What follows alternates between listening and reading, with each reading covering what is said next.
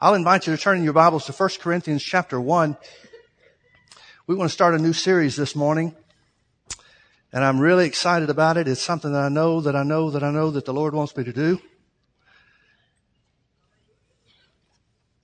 And so we want to, as a way of introducing the subject this morning, or the new series this morning, we want to start in 1 Corinthians chapter 1 and verse 30.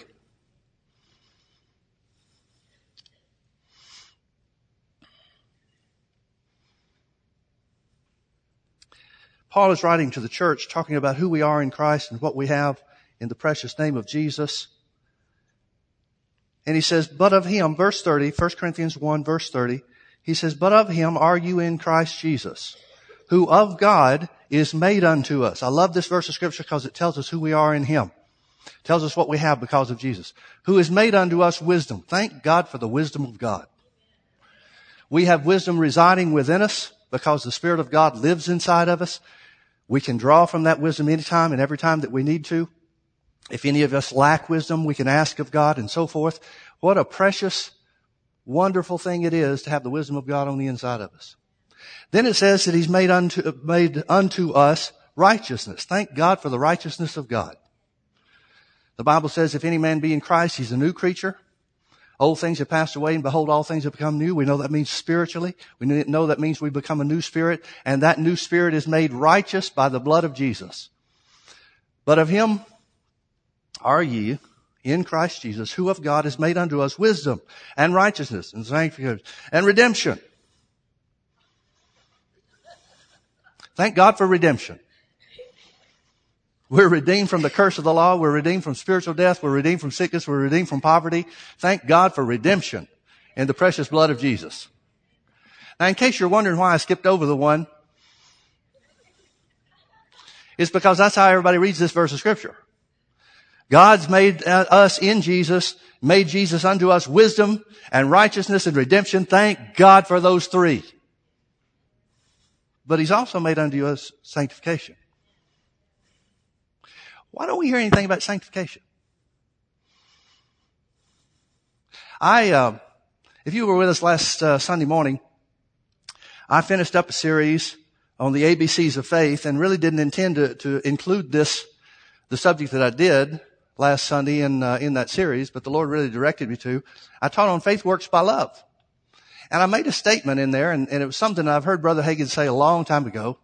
I only heard it said a couple of times in the time I was around him, working for him, and the years that I had following him. And I've listened to everything that he's ever done that's ever been recorded on tape, and read everything he ever preached that was transcribed. He never really wrote a book, but his sermons were transcribed into books and stuff like that. I've read everything, got every piece of material that there is that exists. And only a couple of times, maybe three, two I'll remember specifically, maybe a third, did I ever hear Brother Hagin say, now if there's a weakness in this charismatic circles or charismatic move of God, he's talking about Pentecostalism all the way back to 1914 when it was first established.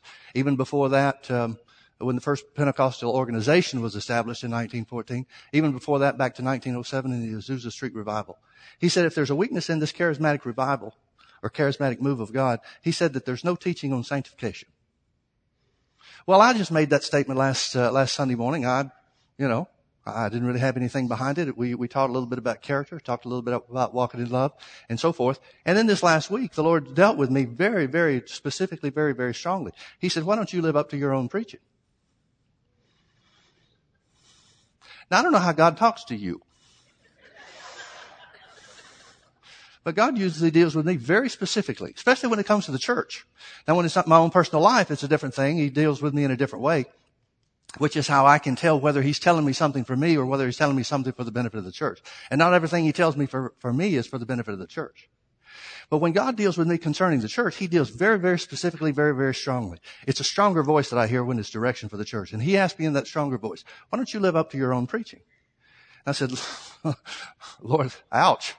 Well, what do you mean? He said, you said that the weakness in the charismatic revival is that there's no teaching on sanctification. And I answered in my own defense. I was just saying what Brother Hagin said.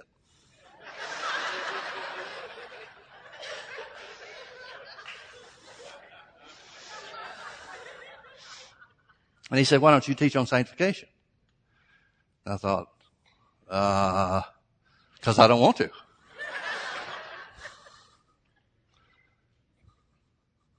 So guess what this series is? Sanctification. Now, how many of you know what sanctification means or sanctify means? The word sanctify is used in the scripture over 150 times in one form or another. Now, that's not the most of any word that's used in the Bible, certainly, but you can't ignore the fact that it's in there a bunch. Now, what does it mean when it talks about to sanctify or sanctify or sanctification? They both come from the same root word. And the word is translated in a lot of different ways. For example, this is the word Jesus used when he prayed the Lord's Prayer or gave the disciples what's called the Lord's Prayer. Our Father which art in heaven, hallowed be thy name. The word hallowed is the word sanctify. It's translated holy. It's translated to be holy, to make holy, and so forth. The word sanctify in its original form means this. It means to cleanse or to make holy.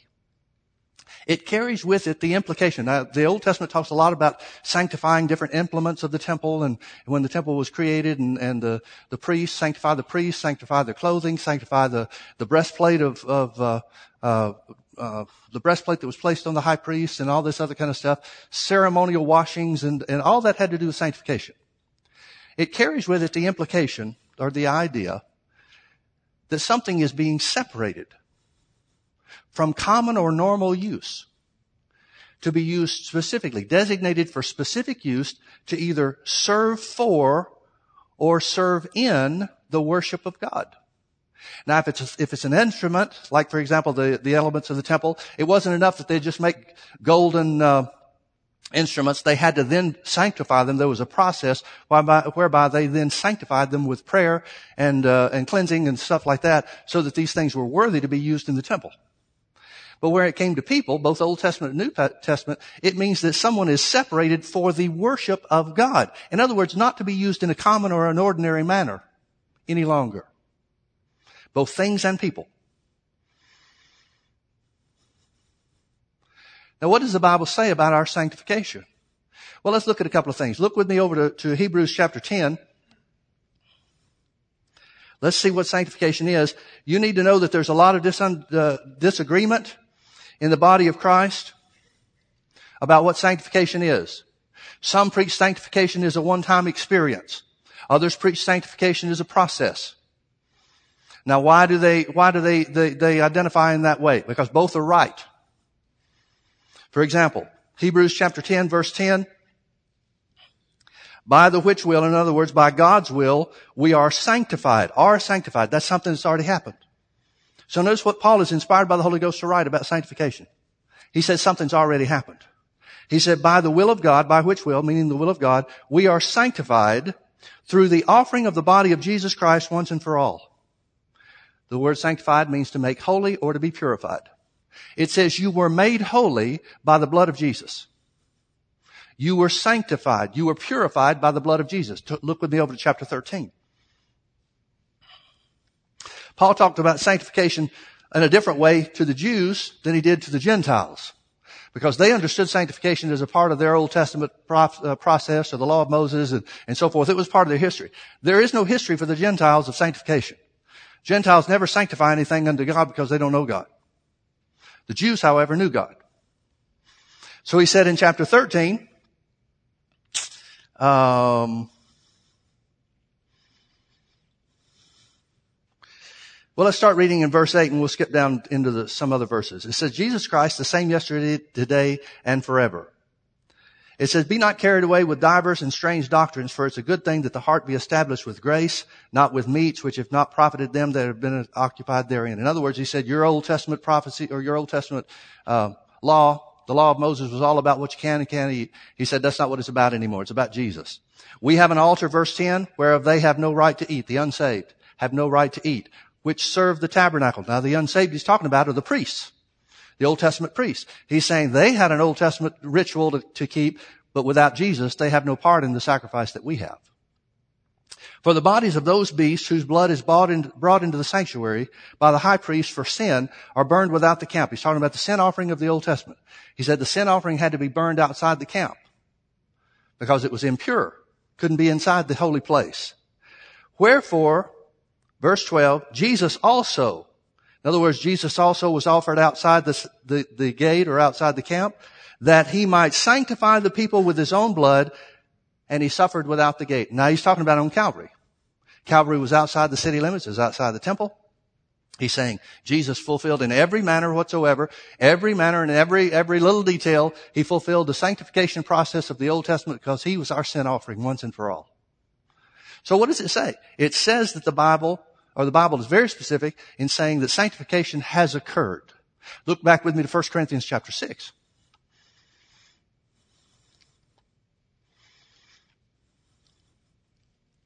1 Corinthians chapter 6. Paul is writing to the church at Corinth, which had numerous problems.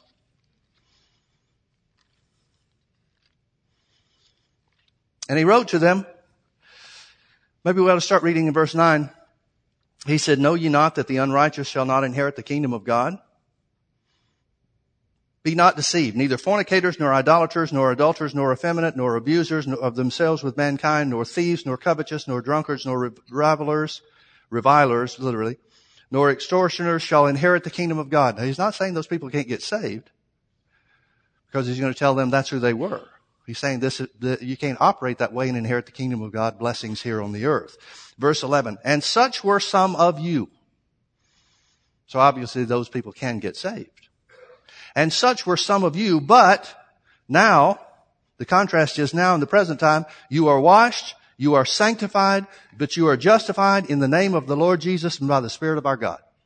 So he's saying sanctification is something that was a one-time event when you got saved. You were made holy, you were made pure, you were separated unto the worship and service of God.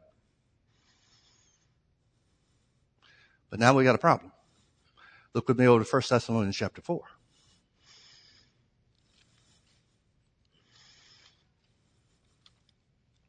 1 Thessalonians chapter 4, Paul's writing to the church, giving them instruction just like he gives us instruction. Starting verse 1, he says, "Furthermore then, we beseech you, brethren." Brethren means saved, means brothers in Christ. He's writing to people that are born again, people that have been sanctified, have been separated unto God, have been purified and made holy by the blood of Jesus, right? If we take the other verses of Scripture in context, he has to mean that.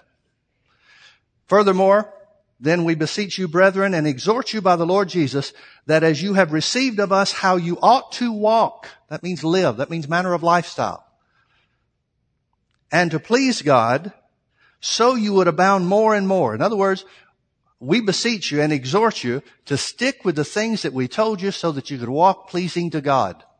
So you could live a manner of life that is pleasing to God, which implies that you can live a manner of life as a Christian that is unpleasing to God. Right? That means God's not happy with just anything and everything that comes along.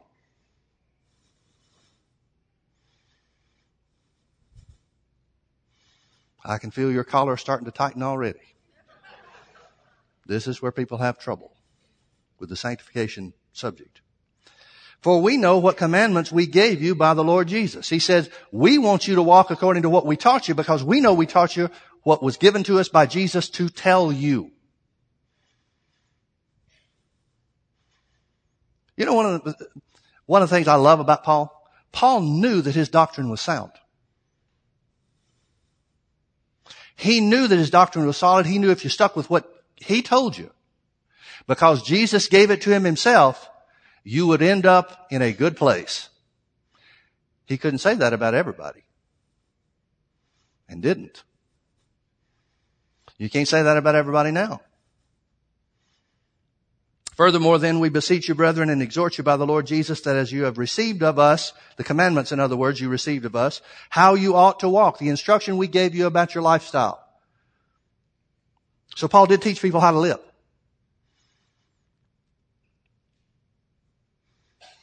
Keep that in mind when you don't like what I say later.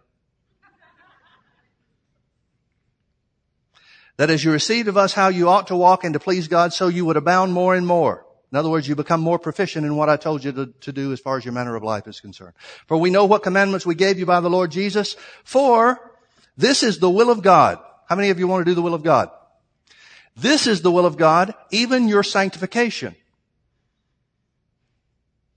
that you should abstain from fornication.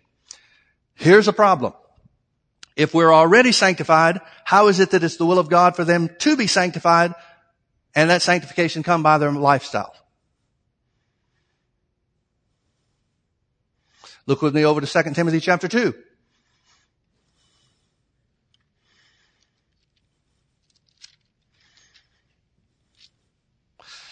Let's start reading in verse 15. Paul's writing to Timothy, and he says some things differently to Timothy as a minister than he says to the church when he writes the letters to the general population. Study to show yourself approved unto God. The word study literally means be diligent to show yourself approved. It doesn't mean study books. Now that would certainly include what we have the opportunity to do today because we've got the Bible in a much greater completed form than Timothy had. Although Timothy did have some of the notes that Paul had, some of the visions and revelations that Paul had of the Lord, apparently he wrote down because he told Timothy to bring the books, the parchments, bring the books with you when you come see me. So Timothy must have been entrusted with those things, which may be part of the reason why the translators translated this study rather than to be diligent. Because literally it just means give your attention to show yourself approved unto God. Studying would be part of it, but that's not all of it. Study to show yourself approved unto God, a workman which needeth not to be ashamed, rightly dividing the word of truth. What approves a person before God? Rightly dividing the word of truth. You are approved of God by your understanding, your knowledge, and your lifestyle according to the word of God. Now that doesn't mean that God's not happy with you until then. He was happy with you when you made Jesus the Lord of your life. But if we're going to walk and live in a pleasing manner, we're going to have to live according to the right dividing of the word of truth, which means you can wrongly divide the word of truth. And folks, a lot of people do. Rightly dividing the word of truth. But shun profane and vain babblings. Another translation says empty and worthless arguments. Now please notice he's talking doctrine. If he wasn't talking doctrine, he wouldn't have connected it to rightly dividing the word of truth. He's saying the reason people get into empty and worthless arguments, empty and worthless doctrines, they get into goofy things that are unscriptural is because they don't rightly divide the word of truth. Folks, please understand, Paul was about doctrine. I'm not sure that there's ever a point in time, as a matter of fact, I can't find a point in time in the Bible where Paul ever gave anybody warm, fuzzy feelings. But he always gave them the truth. Always gave him the truth. Why? Because the truth is the thing that Jesus gave him. With the coarse, with the difficult, with the obstinate personality that history tells us that Paul had, God chose him because he knew he would stick to the truth.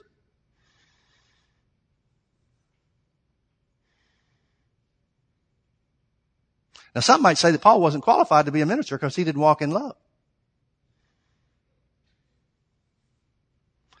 And that may be true according to their definition of love.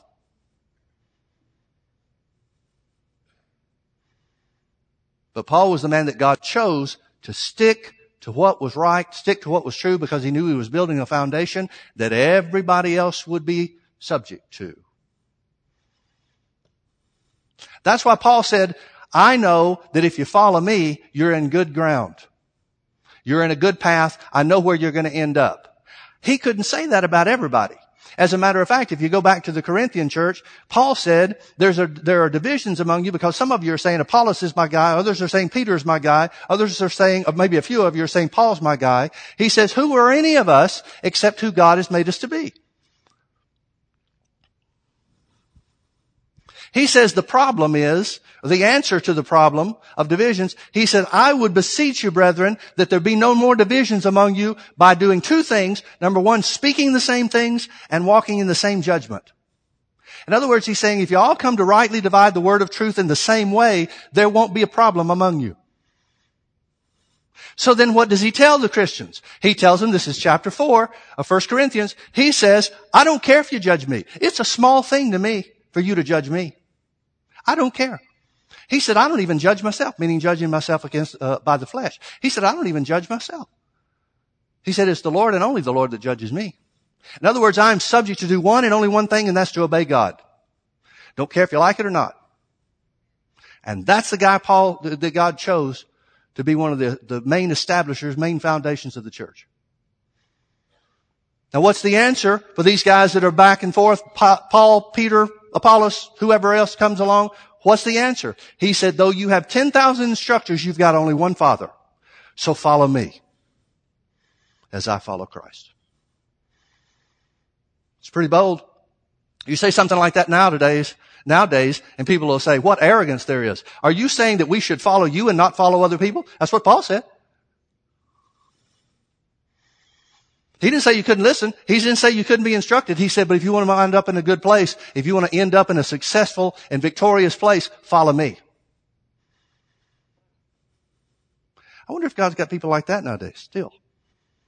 Or did those all just pass away with Paul? If you're teaching Paul's doctrine, couldn't you be able to say the same thing? Paul is telling Timothy, be the same as me. Rightly divide the word of truth. Avoid this other stuff. Avoid these empty doctrines. Avoid this unscriptural stuff. And folks, please understand, not every supernatural thing that happened in Corinth was of God. Paul is telling the church at Corinth, obviously you can't tell between what's right and what's wrong, so here's the dividing line. Here's the guide so that you know. Here's what the Holy Ghost will do. Here's how He manifests. And this is it.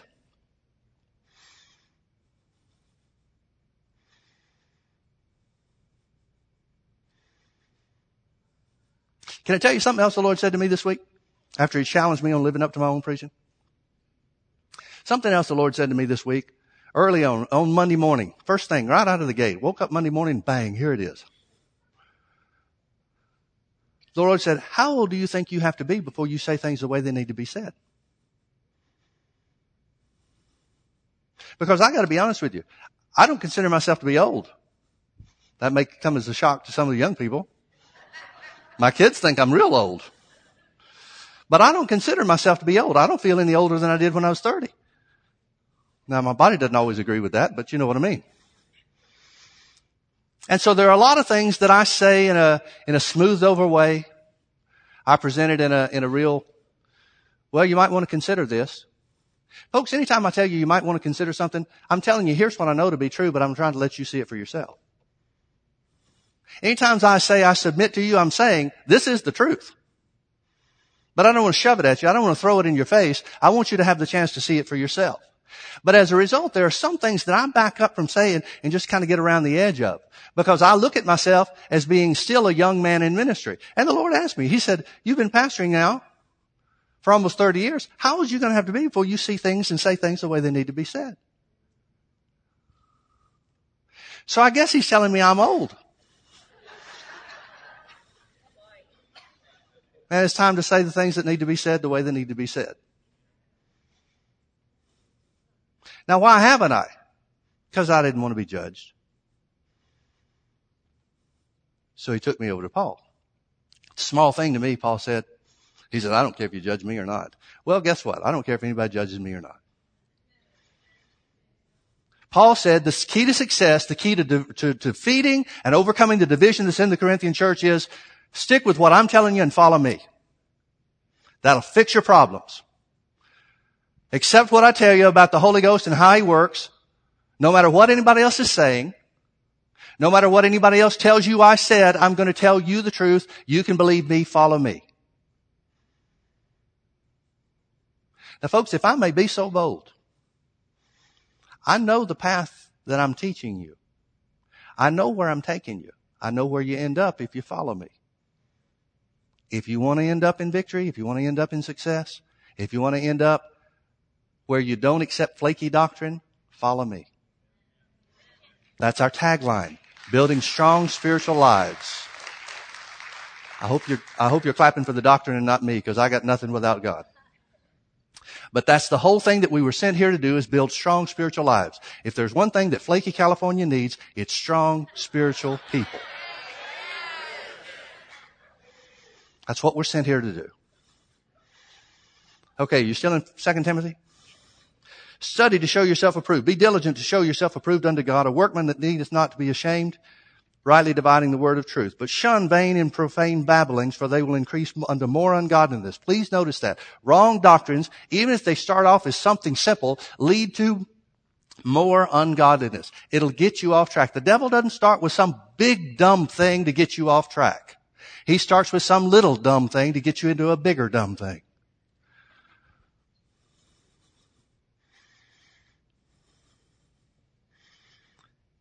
And their word will eat as doth a canker or a cancer, of whom is Hymenaeus and Philetus. Now, since Paul is talking to a minister, he mentions some people by name. He didn't normally do that when he's writing to a church. Who concerning the truth, here's their wrong doctrine, who concerning the truth have erred, saying that the resurrection is past already and overthrow the faith of some. Now notice their wrong teaching is leading some people into shipwreck as far as their Christian life is concerned.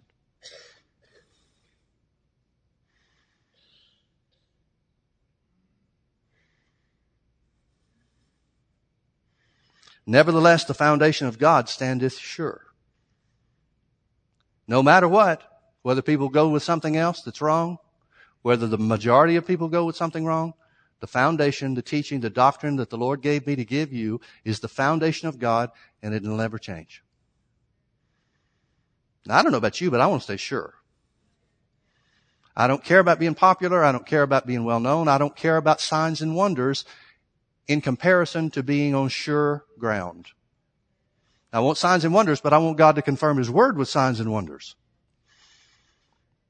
I don't just want flaky stuff going on for people to say, wow, have you heard of the supernatural things that are happening there? Not everything supernatural is God.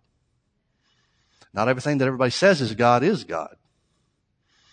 Nevertheless, the foundation of God standeth sure. Having this seal, the Lord knoweth them that are His. Notice He's talking about them that are His as being those on sure foundation of doctrine. And let everyone that nameth the name of Christ depart from iniquity. The departing of iniquity that he uses is in context with following wrong doctrine. But in a great house there are not only vessels of gold and of silver, but also of wood and earth, some to honor and some to dishonor. He's talking about in every house, including God's house, there are going to be people that follow wrong things. Just because you're a Christian doesn't mean that you're safe from wrong doctrine. Safe from swallowing the wrong thing. If a man therefore purge himself from these, what these things is he talking about? If a man therefore purge or purify himself from these things, he's talking about a choice. He's talking about an act of the will. He's talking about something that people choose to do on their own. He's talking about lifestyle. Purge themselves from these is the vain babblings, the wrong doctrines and things that he's talked about before. He says if a man will keep himself from wrong doctrine, if he'll keep himself from flaky things, even if bunches of people, thousands and millions of people are following suit. If a man will keep himself from wrong doctrine, therefore, here's the result, he shall be a vessel unto honor, sanctified. I thought we were sanctified by the blood of Jesus. We were. But our spirits were sanctified, not our lifestyle. He shall be a vessel unto honor, sanctified and meet, appropriate, for the master's use and prepared unto every good work. So we see that not only were we sanctified when we were saved, when we made Jesus the Lord of life, He separated our spirits. He made our spirits righteous. He made us new. He made us pure.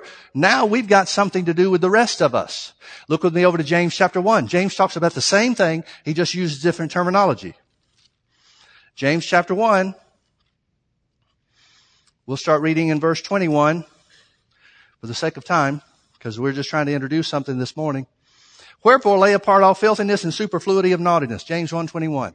That just simply means, you look other translations up, it says, separate yourself from all uncleanness. And receive with meekness the engrafted word, which is able to save your souls. So please notice that James, writing to Christians, says that their souls are not saved. But wait a minute, these people are sanctified. Yeah, their spirits were made new, but their souls haven't been saved. So therefore, what is the sanctification process? It's the process described in Romans chapter 12, 1 and 2, where it says, I beseech you therefore, brethren, by the mercies of God, that you, sanctified people, present your bodies, because they're not sanctified, a living sacrifice unto God, holy and acceptable unto God, which is your spiritual worship. Most translations say spiritual worship. King James says reasonable service. In other words, he's saying you sanctified people need to do something with your bodies. Isn't that what Paul wrote to the Thessalonians? This is the will of God, even your sanctification, that you abstain from fornication. In other words, you're not going to be sanctified if you operate in fornication. You participate in the sin of fornication. Why? Because it's not presenting your body a living sacrifice to God. Romans 12:2. And be not conformed to this world, but be transformed by the renewing of your mind. That's what James is talking about here. Receive with meekness the engrafted word which is able to save your souls. Be transformed by the renewing of your mind that you may prove, determined by experience, live out in your life, in other words, the good and acceptable and perfect will of God.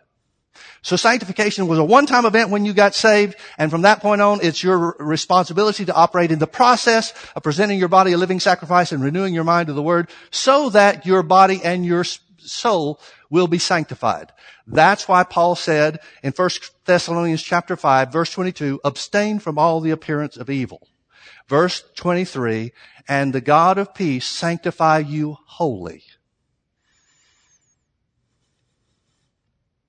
Modern day church knows a little bit about praise and worship. We get in church and we praise and we talk about how great God is and all that kind of stuff. But the real question is, since Jesus said, those that worship God must worship Him in spirit and truth, since the Bible identifies spiritual worship as presenting your body a living sacrifice, the question for the church is, what have you done with your body?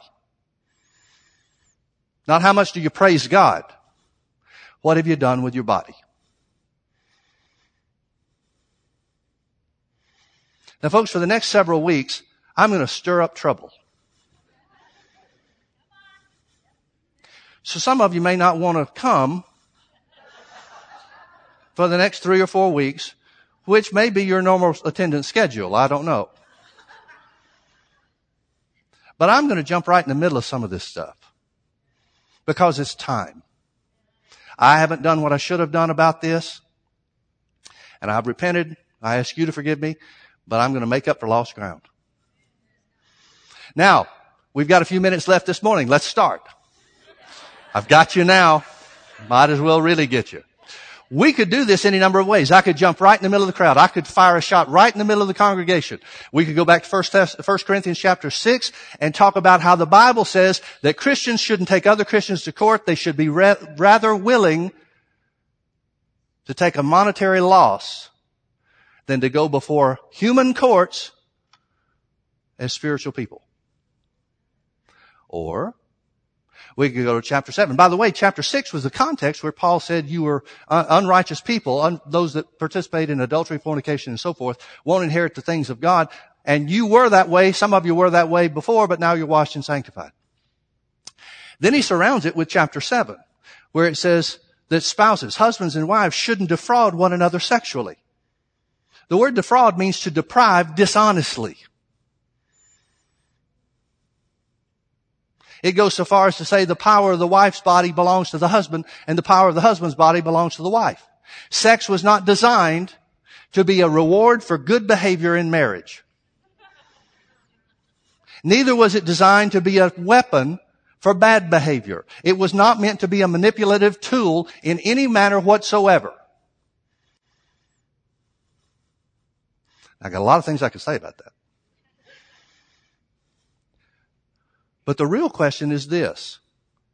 Why do Christians do and live and operate contrary to what the Bible says to do? I use those two examples, 1 Corinthians 6, going to court, 1 Corinthians 7, sex within marriage. I use those two examples because as soon as I mentioned either one of them, you could hear people in the congregation say, yeah, but you don't understand. Yeah, but you don't understand. Let me tell you what I do understand. What I do understand is that there are all kinds of reasons why people use to make justifications, to justify themselves for not doing what the Bible says. Now, folks, I'm gonna skip ahead a little bit and tell you why I'm doing this series. I had a lot more of a conversation with the Lord than just the two things I shared with you.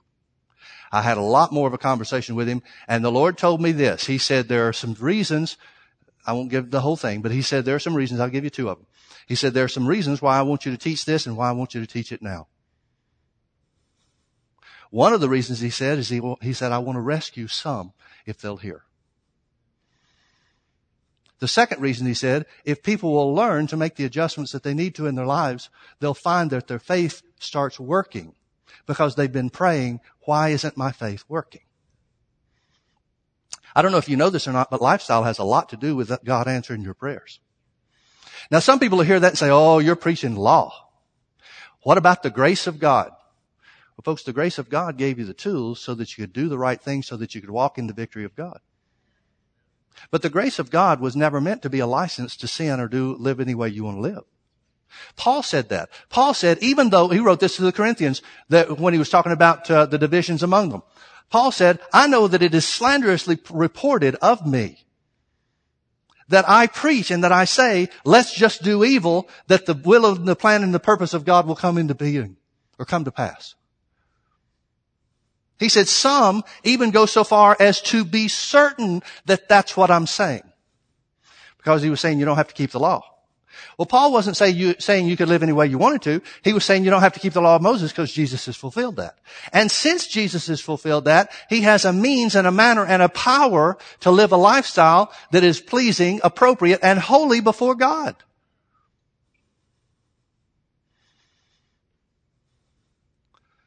But so much of the grace teaching you hear today, and I'm not against it. I'm not against anybody. But so much of what you hear about grace is just God's grace towards you. What about your responsibility? What about since the grace of God is shown towards you? And again, the grace of God, we've defined it a number of ways. The grace of God in its simplest form, in my opinion, just means the finished work of Jesus. Because of the finished work of Jesus, we have the opportunity to live the life that Jesus lived here on the earth. Now, whether you think that's a good thing or not depends on how much you're really trying to get away with sin. I'm not trying to get away with sin. I don't want to sin. I don't like myself when I do sin. The good news is I know it's not me on the inside. It's my flesh that drugged me over into it. And I resent it every time it happens. And I'm looking for more and more ability or more and more knowledge so that I can use the ability that I have to live above it. So let's take something simple. How many of you know that God wants us all to be honest? The Bible says not to steal. Paul wrote to the church, put away lying. Let him that stole steal no more. He wrote to the Romans, he said, provide things honest in the sight of all men. Now, honesty means a lot of different things to different people. To the business owner, honesty means that the employee gives them a full day's work for the time that they're being paid and doesn't steal office supplies.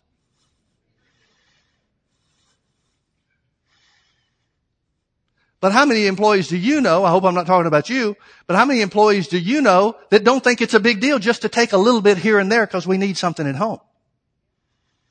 Well, is that honest?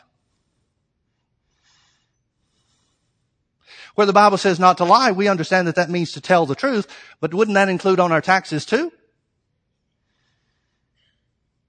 Now, folks, let me qualify this by saying nobody hates paying taxes more than I do. Nobody.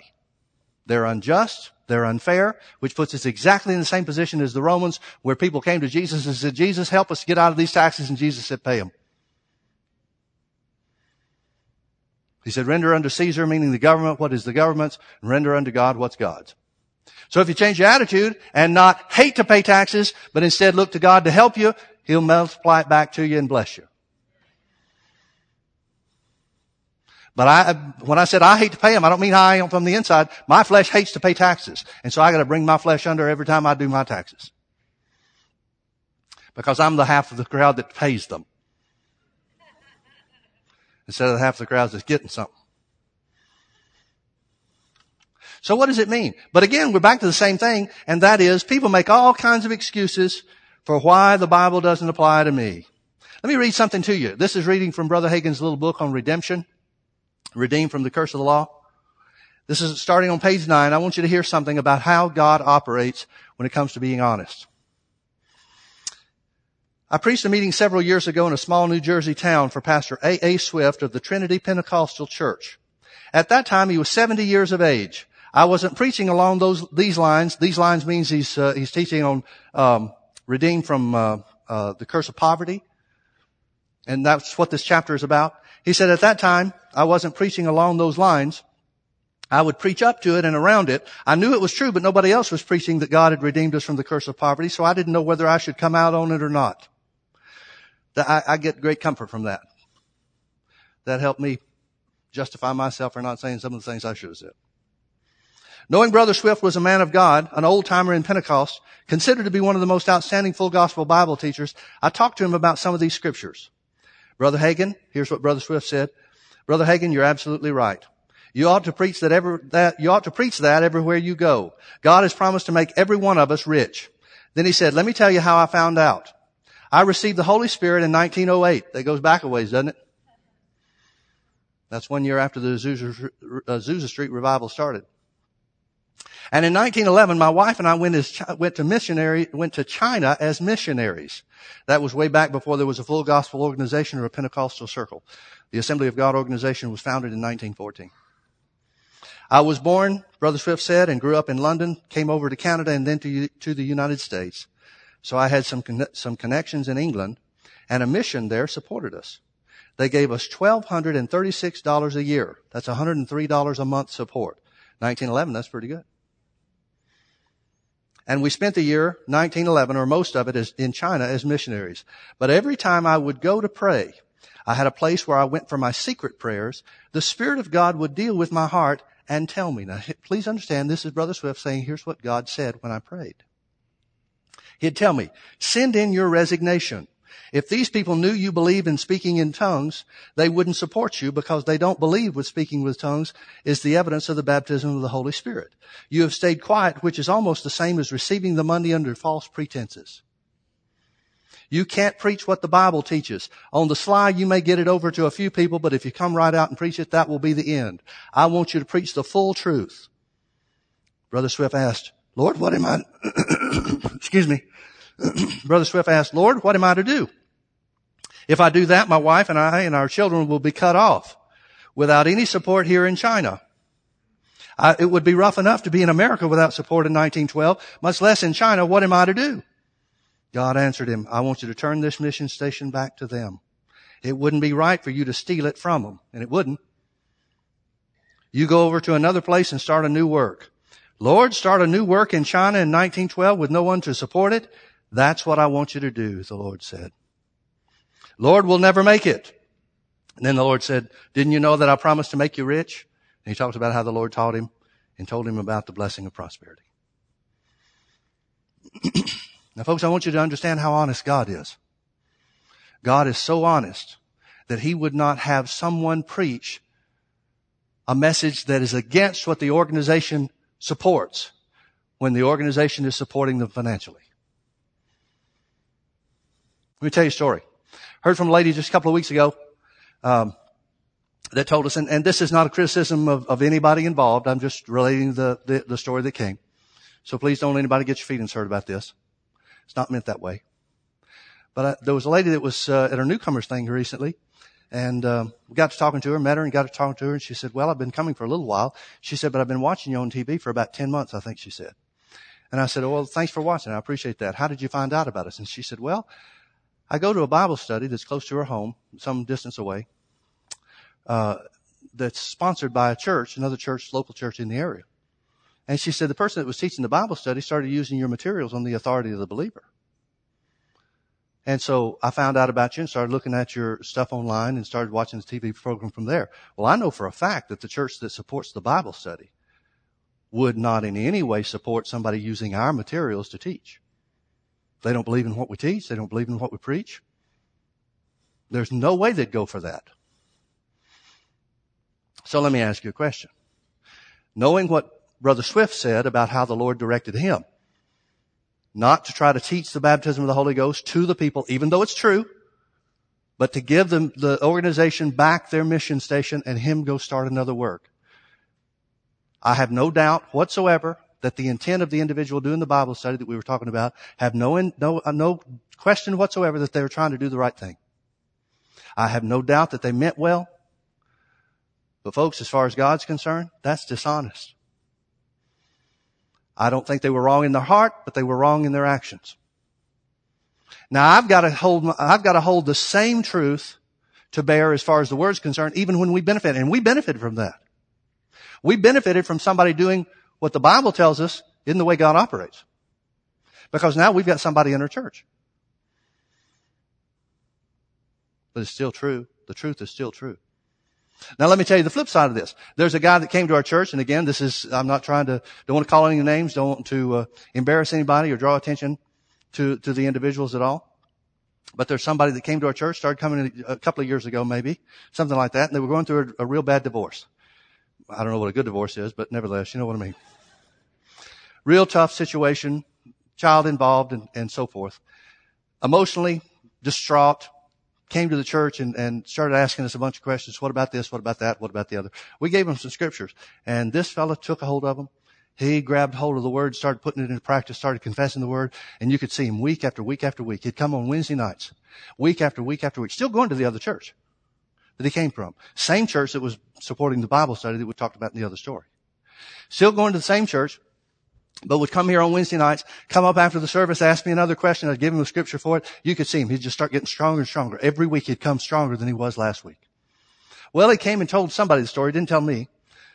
But he came to tell somebody the story here at the church that he was involved in a divorce recovery or support group. I don't know what they called it over at the other church. And that he had still been going there, still involved and still there, but people could start to see that he was stronger.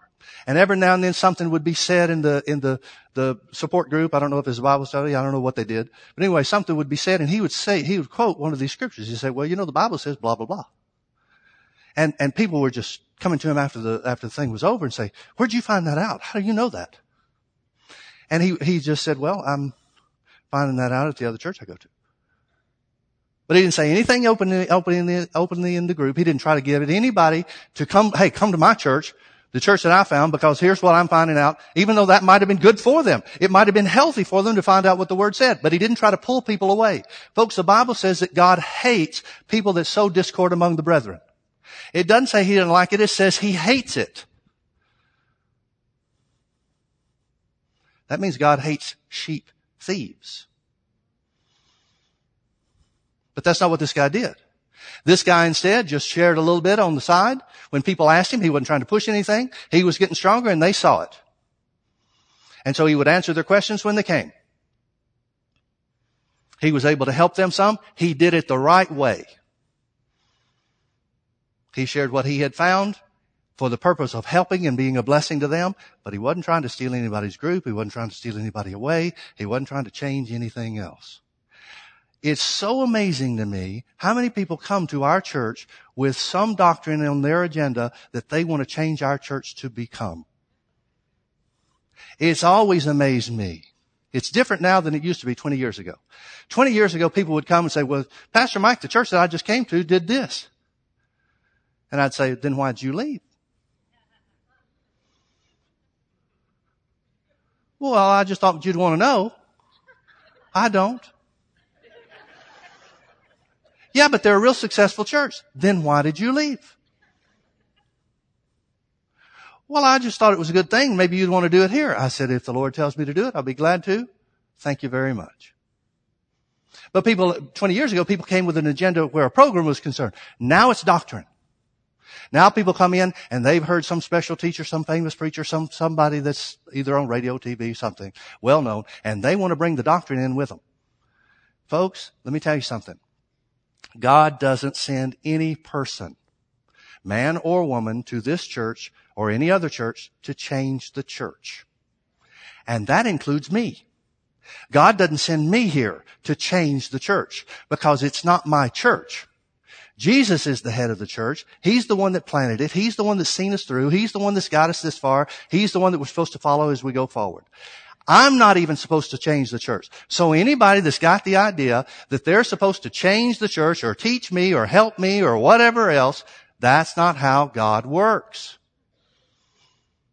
If that's what God wants you to do, then He wants you to start your own church. Good luck.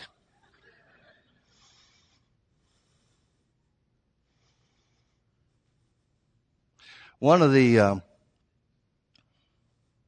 downsides to humility is that you've got to act like people that don't have anything have something. It's amazing to me how many people have all the answers who have never done anything in their lives. Now, folks, it all comes down to this. It all comes down to spiritual pride. People refuse to act on the word where lawsuits are concerned because of spiritual pride. People defraud one another, husbands and wives defraud one another in sex because of spiritual pride. People try to change things and make excuses for not putting the word to work in their lives because of one and only one thing, and that's spiritual pride. And if the devil can get you started in spiritual pride in a little way, he can keep you going in spiritual pride in a big way. Now, let me give you another example. You hear me talk a lot about Brother Hagin, right? I use Brother Hagin's stories. I'd rather use his story than my own story. Sometimes that's good. Sometimes that's not. Sometimes the Lord deals with me about, no, you tell your own story. But I do it because I'm really not trying to draw attention to myself. And because I know that Brother Hagin is a safe guide, the life and the proof of his ministry, the proof of his life and his ministry is well seen. So he's a safe guide. I know that some people would rather believe and accept somebody and follow somebody that's already finished their course than somebody that's operating now, even though I'm teaching the same truth. And that's okay with me. I don't care. Because I'm interested in where you end up, not what you think of me. But here's something. If I use Brother Hagin frequently in my messages, then if there's something that I teach that doesn't agree with what Brother Hagin taught, wouldn't it be the honest thing for me to tell you where we disagree? Let me give you an example. John Lake, you've heard me talk about him some. John Lake had an experience that he called his sanctification experience. He said that there was a time of prayer where he was praying and all of a sudden the fire of God fell on him. This was after he was already in ministry. He was saved, filled with the Holy Ghost, already in ministry. He said, but the fire of God fell on him, and he said, it burned away from me every desire, ungodly desire that I had. He said, from that point forward, I was separated and sanctified unto God. And so he taught that sanctification was an experience that happened after salvation. Not a process of renewing the mind and presenting your body, but a one-time experience. Now the problem with that, I disagree. We've got scriptural evidence to disagree with that. I'm not going to discount his experience, but here's the tendency that we all have. We all have the tendency to take our own experience and how God dealt with us and say, this is how God wants to deal with everybody. Well, nobody can do that for you or me or anybody else. I know how God dealt with me for the plan of his plan for my life, but I can't tell you that's how he's going to deal with you. Lake, therefore, defines sanctification as possessing the mind of God and all the mind of God. Now, I'm not going to discount his experience. I'm not going to say that what he says happened didn't happen. But what I am going to say is I can't build a doctrine on his experience. I'm stuck with the word instead and happy to be stuck with it. So, what I've just done, I can tell you everything about John Lake that he's done, every great thing that he's done. I can magnify the work that he's done. But if on a point that I disagree with him, I need to be honest enough to say that I disagree with him so you don't think that everything that Lake preached is what we agree with or what we are doing, and it's not credibility for our ministry. There's a lot of people out there that are using Brother Hagin as a platform for their credibility. But they don't tell you where they depart from Brother Hagin's doctrine. Is that honest? Now, I'm not judging somebody's heart, but the Bible talks about judging things from a spiritual standpoint, comparing spiritual things with spiritual things. If I use Brother Hagin as credibility and then go preach some off-the-wall thing like the church at Corinth was doing and say this is okay, then I've left you with the impression that Brother Hagin would support anything and everything I'm teaching. And that's dishonest. And there's a lot of people doing it out there.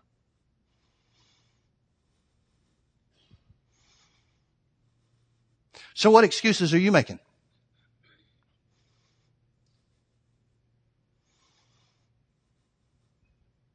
What justifications are you making for yourself and in your life and in your situation that keeps you from acting on what the Bible says to do? You're forfeiting blessings of God if you do it. And so often, if the surveys are to be believed, if the surveys about the percentage of Christians that lie and percentage of Christians that cheat, even on tests in school and stuff like that, if the percentage of those Christians operating in these things that we know and they know are wrong are accurate, why would that be? Why would that be? They've got to be justifying it to themselves some way.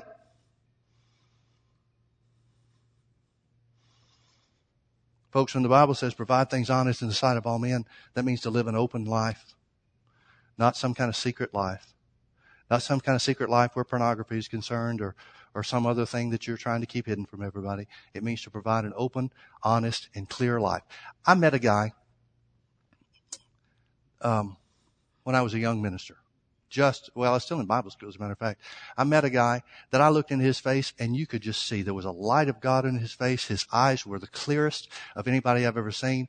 And I just said to the Lord when I first met him, I said, wow, Lord, I would love to have that kind of countenance. The Bible talks about the countenance of David in the Old Testament. It talks about the countenance of others. It talks about people being able to see the glory of God in Moses' face. I saw it in this guy's face. And I said to myself and said to the Lord, wow, that'd be great to do that. He said, the Lord answered me back immediately. He said, you'd have to live the clean life that he does if you're going to have that. Well, that ended my discussion because there were things I didn't want to give up at that point in time.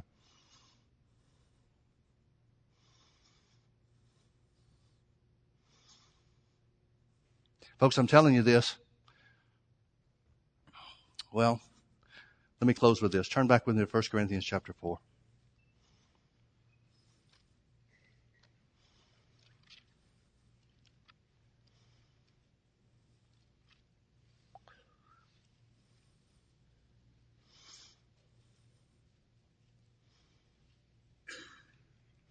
First Corinthians chapter 4 is the things that I referred to earlier in the service. Verse 3. He said, but with me it's a very small thing that I should be judged of you or man's judgment. Yea, I judge mine own self. Judge not mine own self. For I know nothing by myself, yet am I not hereby justified, but he that judges me is the Lord.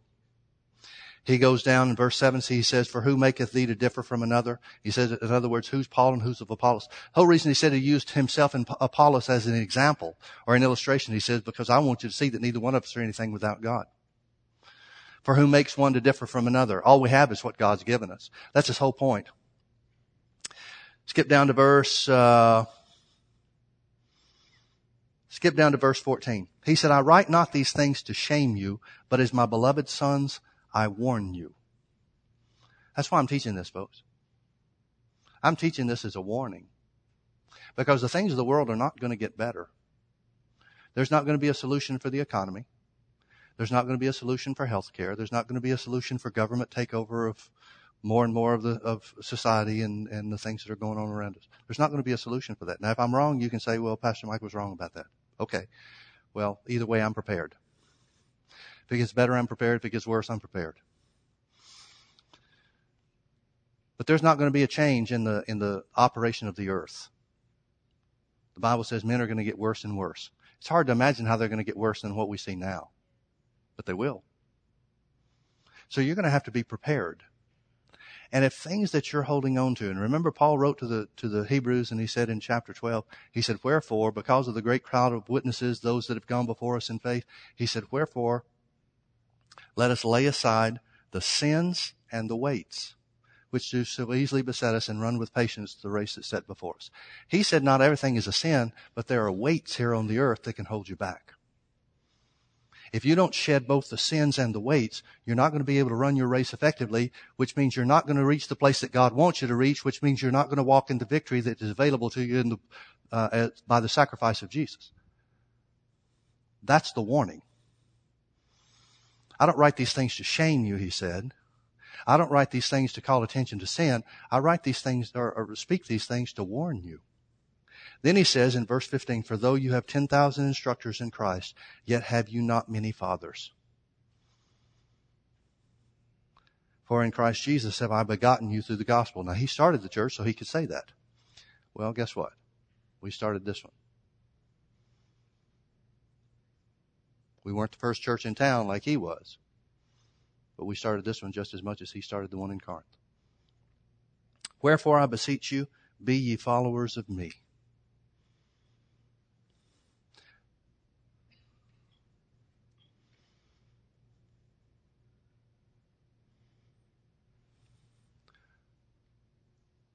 If you want to walk in victory in your life, you're going to have to shed those things that you have knowledge of. You're going to have to let go of the things that you're making excuses for. You're going to have to turn loose of the things that you're using as justification for not acting on the Word. Because there's nothing that God wants more for you than to live in victory.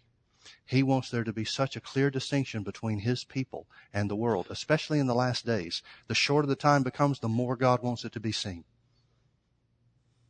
And there's never been a time in the history of mankind that it's been more important for us to live not only with the power of God in our lives, but with the character of Jesus in demonstration. God wants that for you. He wants that for me. He wants that for all of His children. But it's going to cost you something. It's going to cost you something. It's going to cost you the pleasure of sin for a season, for the greater riches of the glory of the inheritance that we have in Jesus. Let's pray. Father, we thank you so much for the privilege that we have to walk according to the example of Jesus. We thank you, Father, for the Word of God that's made so clear and so plain unto us to show us the manner in which we should walk, approved of God and pleasing unto Him. Lord, I ask by the Holy Ghost that you would open our eyes to those things that we're making excuses for in life. Those things that we make excuses to not live the Word of God. Those things that we're holding on to that are contrary to the Word, that hinder us from running our race and receiving the fullness of the blessing of God in our lives. We thank you, Father, that as we turn those things loose and choose to live a clear, clean, and honest life before man and before you, that the fullness of the victory of Jesus Christ is manifest in our lives. In healing, in righteousness, in prosperity, in peace, in every area. We thank you, Lord, for making it so. In Jesus' precious name. Amen. Amen. Come ahead, gentlemen. You know, I didn't know that this was Communion Sunday until I just slipped my mind. It was on the calendar, but I didn't make a note of it until I got here this morning. And knowing which way the Holy Ghost was taking us, it's so appropriate that we do take communion together as we begin this. Because this communion, these elements that represent the body and the blood of the Lord Jesus Christ, represent the total sacrifice that He made. Jesus didn't give us a half effort. He gave us everything that He had. It cost Him everything to walk according to the plan and the purpose of God for His life. Getting saved is the easiest thing there is to do, because all you have to do is accept the sacrifice that Jesus made. But that's where the hard part starts. Because the Bible requires of us that we walk worthy of His life. Worthy of the life that He lived as an example. Worthy of the righteous and holy blood that He shed. I think it's good for us to ask ourselves the question. Not because we're seeking to bring condemnation on anybody, but to make the adjustments that need to be made. Are we living a life that's worthy of the righteous Son of God? That's what the Bible means when it says to judge yourself. Are we living worthy of the Lord? I don't know your sins. Don't want to know. And nobody else does either. But Jesus does. And are the things that we're holding on to worth forfeiting the part of salvation that belongs to us and the victory that could be ours if we just let ourselves go and commit ourselves completely to the Lord? These are things to consider. These are things that only we can make the decision on in our own lives. But the things that Jesus desires for us, there are things that are necessary. Now, don't get me wrong. God in His mercy overcomes a lot of people's wrongdoing. But He expects us to grow out of it. He expects us to come to the point where Jesus is the most important thing in our lives, and living pleasing to God more than pleasing ourselves with our own lifestyle should be paramount. Amen.